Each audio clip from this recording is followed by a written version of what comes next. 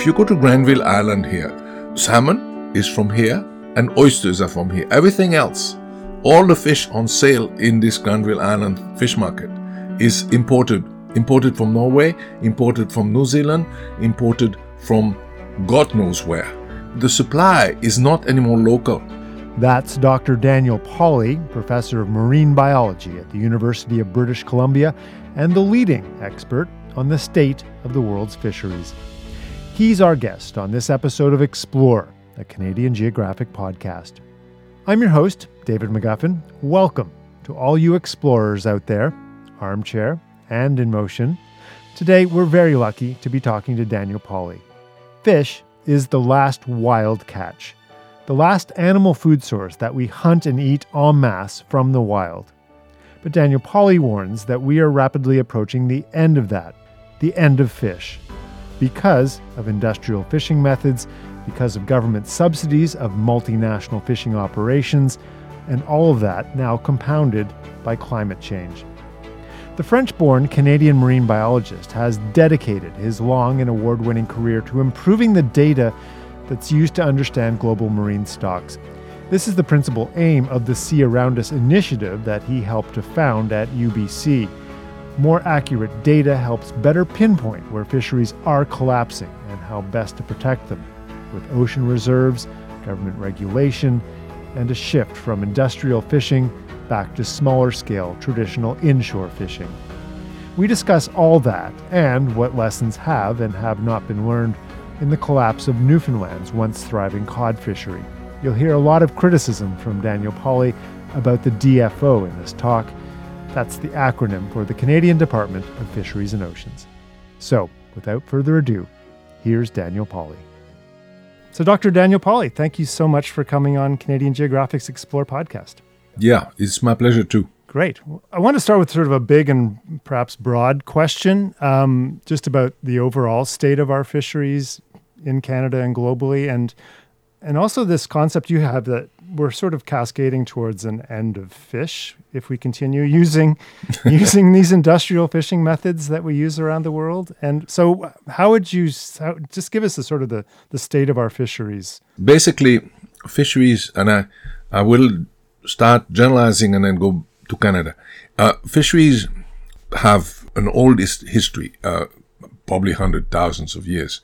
But a new era began in 1880 when steam trawlers were deployed around the British Isles. Because for the first time, not the wind and not rowing became the means of moving gear, but it was fossil energy. And it was possible then to punch into marine ecosystem with a force that never existed before. And that mode of fishing with using fossil energy was so strong that within a decade or two, the fish in coastal waters of Britain were literally gone, and they had to go further offshore. Thus began an expansion which finished about in the 90s, in the end of the 20th century. Because since then, the industrialized countries have always tried to expand when the stocks that they exploited became decimated. They expanded geographically. And this expansion brought us to Africa, to the Southern Ocean, and each country, Japan, France, Germany, and all of them participated in this monstrous effort. Russia. And some of them abandoned it at some point because they couldn't get a young man to get 6 months on a boat, like in Japan. They now buy the fish to a large extent instead of go catch them. But some other countries continued, Russia, Spain, with heavily subsidized fisheries. And other countries got into the game. China is an example, started in 1985 to deploy distant water fleet. This is like a steamroller that went on resources everywhere. And that continues only because it is driven by subsidies. Essentially, you can fish in an area where nature is telling you, stop fishing. There's no more fish, you cannot make money. But if you get subsidies, you can block this voice that nature tells you, and you can continue operating. And this distant water fleet are all heavily subsidized. Now, let's get back to Canada. How did it specifically manifest itself, this expansion thing? Well, the founding of Canada is structured around Europeans coming, including to fish for cod. And from 1500 about to the beginning of the 20th century, this fishing for cod was mainly driven by Britain and France and other countries, but mainly these two. Then a local fishery using traps established itself. And then starting in the 50s, and especially in the 60s, the trawlers came, the monster trawlers from Europe, and Eastern Europe, Western Europe. And I was on board of one in 73, the first time I came to Canada. And it was like a monstrous, not a house, but a city block on that dragonet where you could put comfortably 4 or 5 jumbo jet. And we fished in 1 kilometer depth. And in 1 kilometer depth, fish that they would never have been caught because earlier fishing method could not reach there. So we reached into the inner sanctum of a bank instead of going to the teller, getting interest on our capital. We reached in the inner sanctum of the bank and went after the capital. And basically a stock that could produce about 100 to 200,000 tons a year, and was reduced to almost nothing in the 70s, 80s, 90s, and so the fishery had to be closed. Now it produced 10,000 tons, 5,000 tons. It has a minimal size. Now, did the fishery management agency, in this case the DFO, rebuild that stock? No. It went into something else, into shrimp. The things that the cod had previously eaten and which now blossom, shrimp and crabs and things. And that is a form of expansion because you expand into new species, the new species that become available because the old species are gone. I mean, I want to get back to the Newfoundland cod fishery itself because I think that's fascinating. But you talk about subsidies and the impact of subsidies, and I'm just wondering if that's the main culprit. How do we work with governments to end that? And are we seeing examples of that happening anywhere? Well, basically, if you cannot make money with the bounty that nature produces, something is wrong with your operation. And among other things, because you have fished too much. So you stop fishing. And when I was a student, I was told so. I was told that fisheries auto-regulate because a fishery will stop exploiting a stock that is overexploited, that gives you a low catch per day or low catch per hour. And it should be like that. But the moment you give subsidies, you allow this signal that nature gives you to be overridden, to be overheard. So you can make money fishing for subsidies. The subsidy maintain you fishing, and then whatever you catch, if you catch anything, you can sell in and make a little bit of money. But actually, you're fishing for subsidies, and these subsidies can take different forms. They are cheaper fuel, they are cheaper loan on purchasing the boats, they are cheaper insurance policies, and so on. And they also can be slavery on board that is tolerated or encouraged by your government. Some government, not necessarily Canada, encourage this, but Thailand is a case in point, and Taiwan. They reduce the cost of the crew. That is a subsidy, and they do pirate operation on the side, illegal fishing. All of this are acting like subsidies. Now, getting back to subsidies, in Canada, the small-scale fishers are subsidized by getting an insurance if they fish, I think, 10 weeks.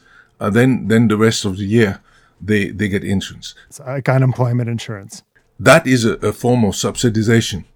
I should add that it is not the small-scale fishers that have destroyed the fishery, but the subsidies encourage them to continue being there and to continue getting at the resource every time it rebuilds itself.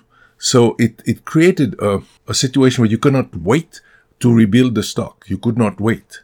And from 92 on, the fishery, there was a moratorium. Every time a few cod found themselves in a bay, a so-called sentinel fishery was opened. This prevented the province from moving away from cod fishing altogether, which it should have done until the stock was rebuilt. We have just published a paper showing that if the fishing pressure had been maintained at the level it was in the 80s, Canada would still have this big stock. The catch would be about 200,000 tons per year. It would be sustainable. 200,000 tons per year. Now, it's 1/10 or 1/20th of that, at best. So the stocks have not been rebuilt. And this is off Newfoundland? Essentially, no. Eastern Canada altogether. We have not differentiated between the different stocks. But there is another point that is important. They were, to understand what happened to the stock, there were two fisheries, essentially. One fishery by small-scale fishers from fishing from outport, and they don't get far because this is day fishing, right? So they can go only, 50 kilometers or so, and come back. So they were all around Newfoundland and along Labrador. And they noted that they couldn't catch cod anymore because they couldn't reach the cod that were there. The remaining cod were collecting themselves in one of the other region of that broader region. The trawlers could get to this concentration. So the DFO, by deciding to track only the trawlers, tracked what seemed to be an abundance. But actually, what the small-scale fishers were observing is that the distribution was contracting itself onto a few thousand tons of fish. And the decision to not listen to the small-scale fishers is a widespread decision that in all countries it is. Because the catching power of the trawlers generates huge revenue, and it generates huge debts because you buy this boat, and this translates into political capital. And so the fleet operator, the owner of a big fleet, can speak to the minister, whereas the individual small-scale fishers cannot. And they can speak only in confrontational form. They will demonstrate and stuff. So the process known as industry captures works fully in fisheries, that the big owners of fleet can convince the minister that fisheries, it's them. And so everybody listens to them, and in this case use the data that they provide, the trawlers, and they could show that the catch of trawlers was maintained because they could follow the fish where they were. And the small-scale fishers could not follow them because they have a radius that was limited. So how do you break that cycle, though? Like, how do we, let's say we make you the global minister of fisheries for the entire world. How do you do it? I would have to talk with the other ministers in agriculture, in reselling, the trade and so on, because we would have to make a coalition, because this process of favoring the big guys against the small guys is widespread everywhere. It doesn't need a special fisheries explanation. You have it everywhere. The big Walmart or big shop owners and a small shop that sells things on a corner have also a differential access to political. I'm not talking about corruption, incidentally. I'm not talking about corruption. Industry captures function without corruption. It function also with, but industry captures takes place. It takes place because of a community of expression, a community of goals. For example, DFO in the West Coast and I think on the East Coast also wants to encourage concentration in a fishery because they say it's easier to manage. In other words, instead of having 100 cats to herd, you have one tiger. But the tiger, you can't ride it. That's the point, right? So we don't want to herd cat. We have a few tigers. But then the tigers run you. You cannot run I them. mean, it sounds like what you're saying too. I mean, part of the trouble with change, obviously, is the human factor. And there's been communities fishing for hundreds and hundreds of years, and it's a way of life. And how do you maintain that way of life, or how do you end that way of life? But it sounds like that's not even it, because in effect, they've already ended that way of life by moving to big industrial fishing anyway. Yeah. It could have been maintained, that way of life, but it's not compatible with monster boats that can make the catch that you make in a year in 2 hours. There is no relationship. So basically, you cannot have a happy coexistence of big and small operators. The population of cod that was accessible down to 50 meters with traps and stuff was a sustainable part of the population. If you like the cod that were stupid enough to come near the surface to be caught, that stuff could have been exploited for hundreds of years. It had been exploited for hundreds of years before by vessels fishing with lines and dories, right? But no, it was decided we will not work with a teller in a bank. We will go to the treasure chest. We go to the inner sanctum. And because we can take out everything that we want, any fish stock that we want from anywhere in the world, there is no place that we cannot go. Before, there was the winter. It was depth. It was cold. It was distance from the shore.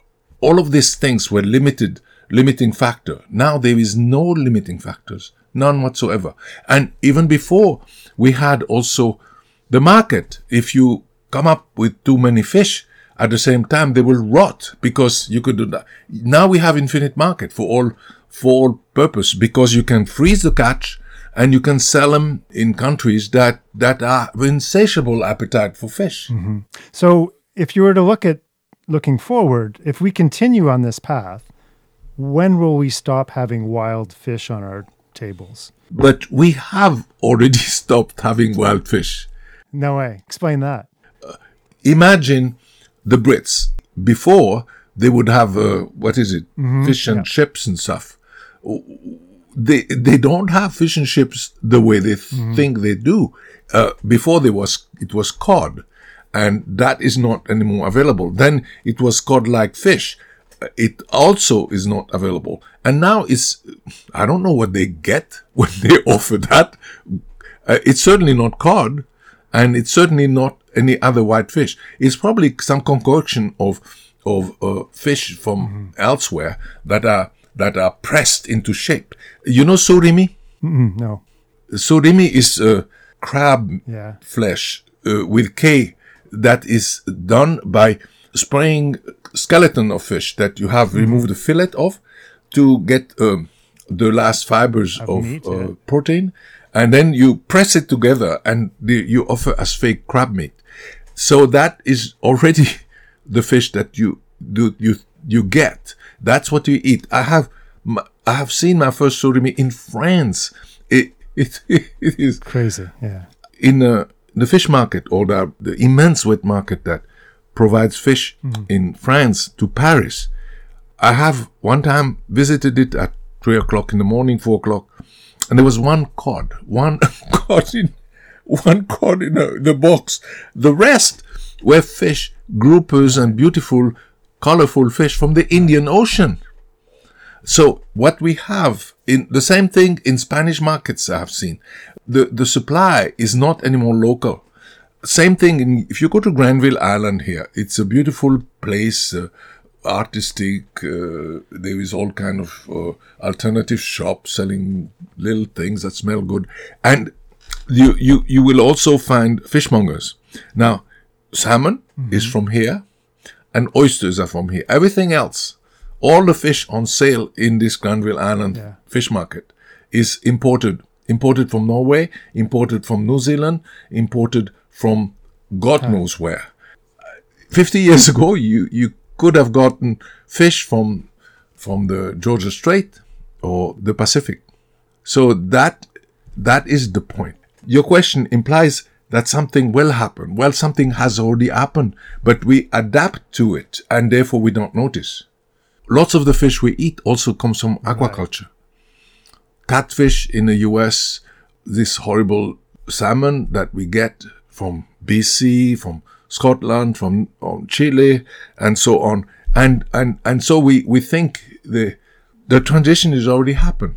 This gets to the thing you're quite famous for, too. It's just shifting baselines, right? Which we think we're doing fine, but not if you compare to 50 years ago. But then if you compare 50 to 100. Can you explain what that concept is and how that plays into this? Well, basically, shifting baseline is I think, a good adaptation that early humans had of not remembering too much of the past. Because earlier group of humans, when they reach a certain critical size, somebody had to leave and go somewhere else. And they did. And that's how we evolved in Africa. And then we moved all the way to Australia, Asia, Europe, and so on, and ended up also in Americas. Basically, we had to make new homes all the time. And there would have been no point remembering either physiologically or culturally too much of the past, because we could never adapt. And we can see, we expect actually, to take a contemporary example, we expect immigrants to work on abandoning the habits of the past, of the home country, because they live now in Canada. And their children do that. That is shifting baseline. This is a positive aspect of it. Now, the negative aspect of it is that if one of our activity or our activities in general have a negative impact on the environment, and it goes over several generations, we have a problem knowing the extent of this damage, because we tend to take seriously only the part that we can see, that we have lived. So a young person will set, so to say, like a microphone, themselves in terms of the biodiversity that they experience at the beginning of their conscious life. And then they will know the change. They become old and they know, when I was young, this and this was happening. But they do not recall what their parents' setting was. And their parents don't recall their grandparents. So, for example, young people that may be my student, for example, they don't know insect. We have no insects around. You can drive and there are no insects splashing on a windshield. I remember that, right? Insects splashing on a windshield. When you made a long trip, you had blood all over and wings all over the windshield. The student now, the young people now don't know that. And so they will never miss that time, or they will never use it as reference. And that is shifting baseline. It has positive effect. It helped us adapt. We are an extremely adaptable and successful species, probably because of it. But this adaptation is deadly when it comes to our impact on the environment, because we accept really what is unacceptable. And then you get into absurd situation where people will not use data from the past. We have just published a paper that shows that most stock assessments, so that is evaluation of fisheries, most are done with truncated data. There is some data that they have on the past that they don't use. And in the case of assessment of cod, the assessment are done without consideration of the catch that were done in the 16th and 17th century. They use 20 years, 30 years of data. And 30 years ago, the stock had already collapsed. So what meaningful inference can you draw from a collapsed stock? It would be like if the Serengeti without elephant, without lions, and people would study the interaction of rabbits and termites and mice on the Serengeti because and they would not know that the big animal had lived there. Right. So what I'm trying to hear from you, and I'm not sure I do, is a sense of change happening. And do you see any change happening, or are we, because of these shifting baselines and everything else, are we still sort of trapped in this cycle? You mean the change is happening, but not in our head or economic structure? Yeah, that's the point.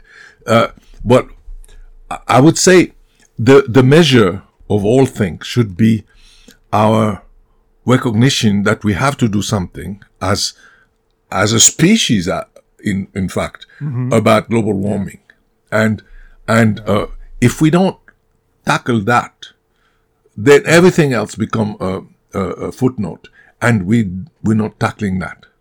You will see Canada, for example, doesn't talk seriously about the impossibility of being a petrostate. Canada conceives itself as a liberal petrostate. That's not possible. You cannot have a progressive agenda on the climate and be a petrostate. And the sacrifice that Alberta and our economy would have to experience, not sacrifice, but adjustment. Nobody at present can conceive of them. In the science, we have an idea, and the best scientific mind in the world, they are plans to decarbonize our economy, and it could be done without living standard being affected, actually. But waste would have to be avoided. You could not give subsidies to fossil fuel companies and so on. And no politician has the courage, or in fact, it might be impossible in democracies to do it.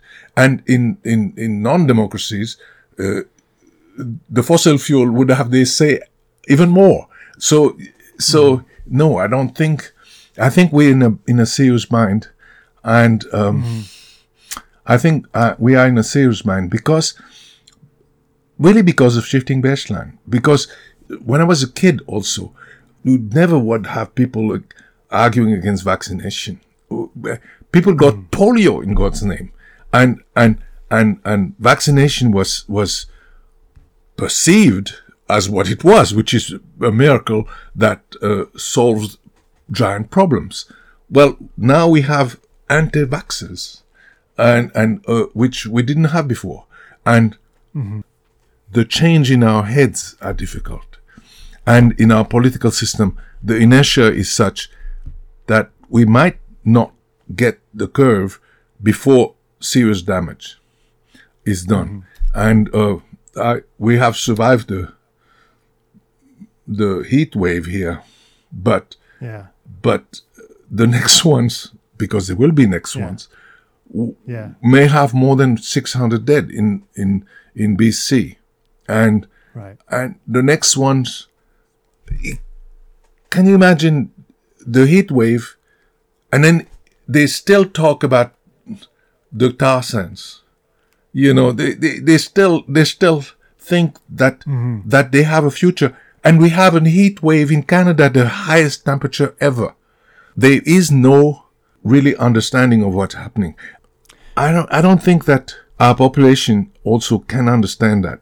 And I'm not saying that as an elitist, but as a person who understands that when you are working 10 hours or 8 hours a day, maybe on 2 jobs because you need to make ends meet, you have other problems, and listening to the scientists telling you that that we need to decarbonize the economy. But then who is in charge of doing that? Who is in charge of listening to the scientists? The civil society, the NGO they do listen to that.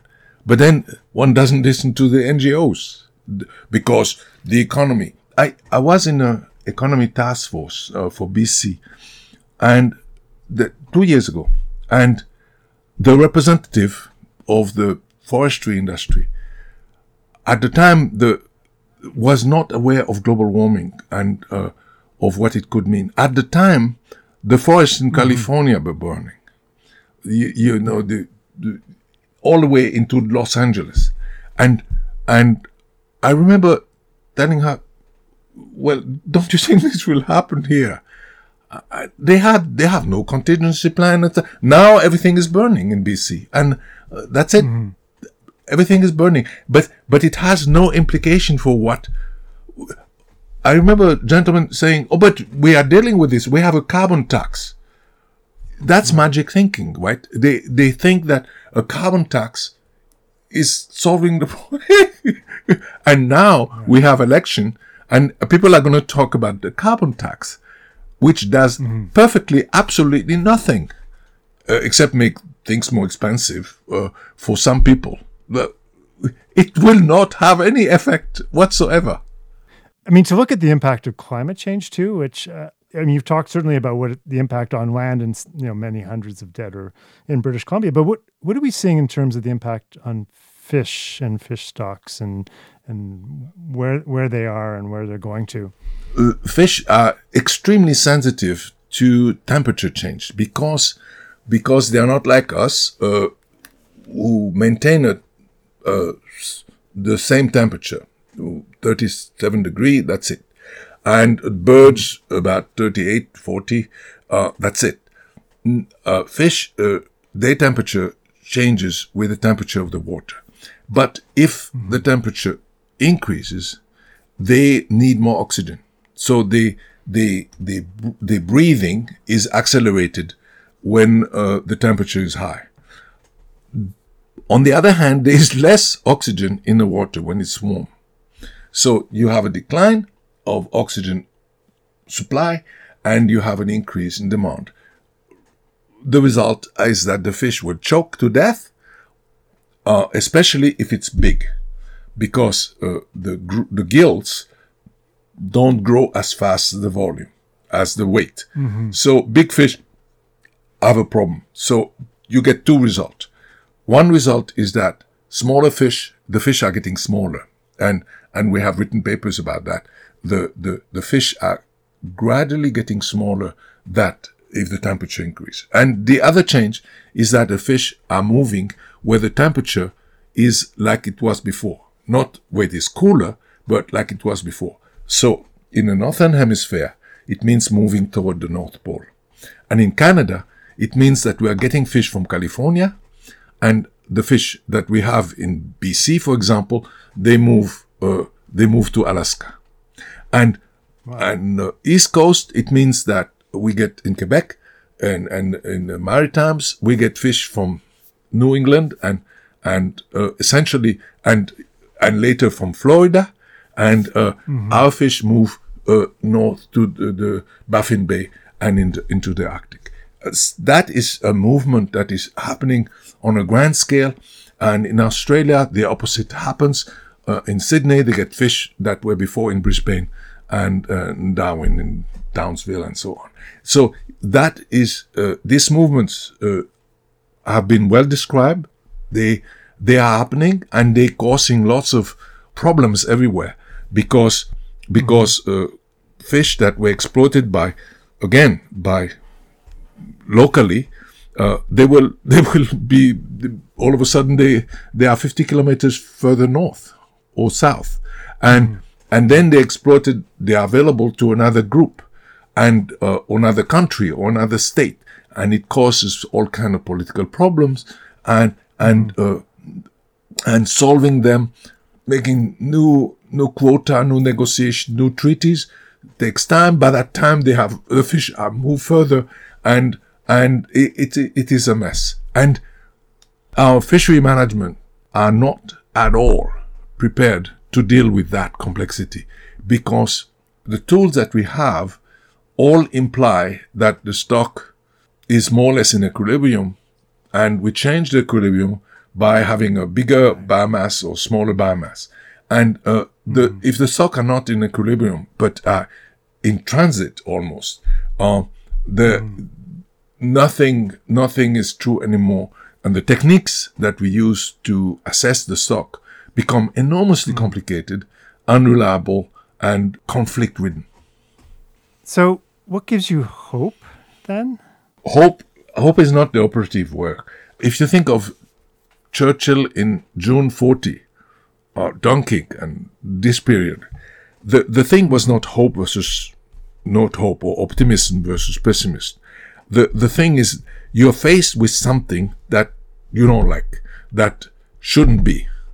And so you do all you can against it, irrespective of whether you're going to make it or not, because the thing you don't want is really an abhorrent, awful thing. And you fight against it on the beaches, in the hills, everywhere, from the air, because this thing is not good and it has to be fought, irrespective of whether you know whether you're going to win or not. Because one thing is clear, and I have been a witness of several political crises where a dictator, Marcos in the Philippines, where I've lived a long time there, seemed very strong, and then he was overthrown, and it was obvious that he would be overthrown a week later. He shrunk, and problems, once they're resolved, you ask yourself, why was it ever a problem? Think of smoking. When a few decades ago, I never smoked personally, but smoking appeared to be invincible. The companies, the smoking companies were huge. They were not going to be beaten, and now the ashtrays are gone. Yeah, and so problems appear to be monstrously big, and then they're resolved, and they were not that big.